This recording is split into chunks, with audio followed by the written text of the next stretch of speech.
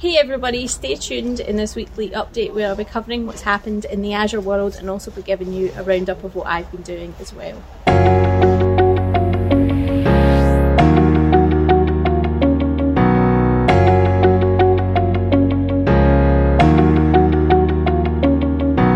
Hey everybody, welcome to this weekly update from myself, Sarah Lean. I am outside if you're watching the video. If not, it's wintry in Scotland, so there's been some snow, so I thought I'd do the weekly update outside. Apologies for any background noise, but yeah, outside because there's some snow and hopefully wanted to show that off. However, in terms of the Azure news this week, it's been a bit quiet, but there are some features and functionalities that I want to highlight. So the first one is that the Azure Site Recovery team have released another update. I think it's update 52. Again, it fixes some bugs and enhances some features as well. So if you're using Azure Site Recovery in your environment, please do check that out and try and implement that within your environment. I'll be posting links in the description below about what it actually does and how you can get a copy of it and apply it into your environment.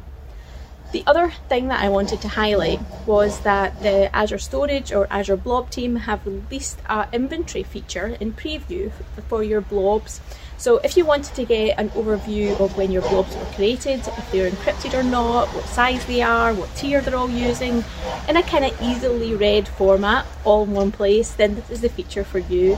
And I think it's quite important to have that overview, to have that inventory facility, so that if you're doing an audit, to understand what blobs are within your environment, what status they are, whether they're meeting company compliance policies, then this will help you. So again, check out the description below for more information about how to enable that and how to use that within your environment.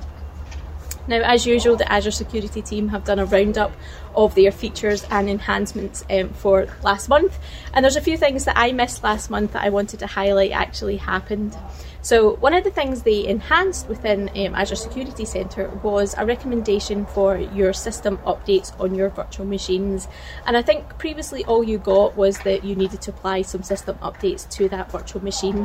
What they've actually done is now allow you to drill in to understand which system updates actually need applied within your virtual machines. So you're getting more information about the KB number, you're getting a link to the actual article that relates to that system update, whether it's a really critical system update or not, and something you really should be doing. So yeah, that's a great feature enhancement. So if you haven't checked that out, then please do have a look at that.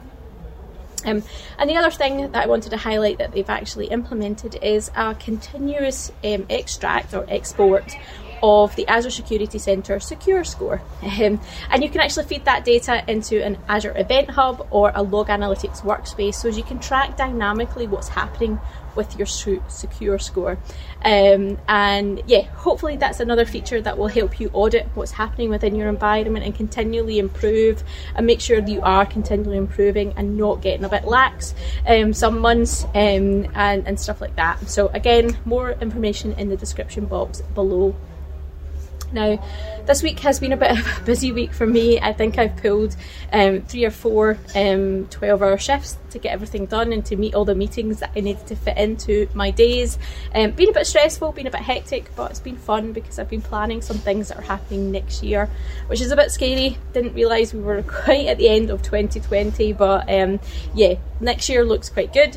Some things I can't talk about, but exciting things happening that I'm sure you'll all hear about very soon. I have been working on content and videos. I released an Azure Unblogged video with Martin Woodward this week talking about GitHub, GitHub features, GitHub integration, how it's something that IT pros need to have a look at, and something I've been learning over the last few years. Git and GitHub are something that I have been investing time in, and it's reaping the benefits, and I think it's something you should all be thinking about as well, adding to your your inventory of skills as well. So if you haven't checked that video out, I'll put a wee link on the video, and I'll also put some links in the show notes as well. So And there's more Azure Unblogged coming. I have been filming some more, so exciting guests coming. Security, Azure Stack HCI, Azure Migrate, lots of fun content coming hopefully this year or early next year. So stay tuned for that and make sure you are paying attention to those videos as well. But yeah, it's been a whirlwind. I've had some fantastic opportunities in the pipeline. I think another highlight of this week was I actually spoke at the Northern Azure User Group, which is usually based, I think, in Manchester, and I did a presentation about presenting remotely, and then I went on to come second in the quiz. So thank you to everybody that attended that event. Thank you to the organisers for running that event. Thank you for my quiz prize.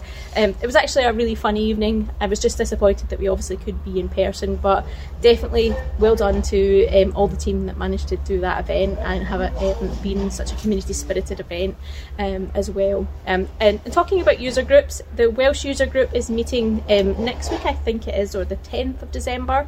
Abel Wang and April Edwards are speaking at that event.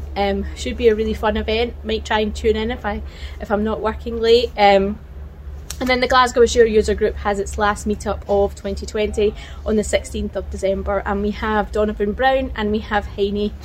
Donovan's talking about digital transformation in the cloud, and Heini's going to be talking about big data in the cloud as well. So please do attend these events. They are, they take a lot of time to organise, and speakers do give up their time to speak. So if you can show your support towards these events, then please do. And I think both events definitely have some great quiz prizes that can be won. So what more do you want? But yeah, hopefully everybody's staying safe, staying sane, and I will catch you in my next weekly update. See you then.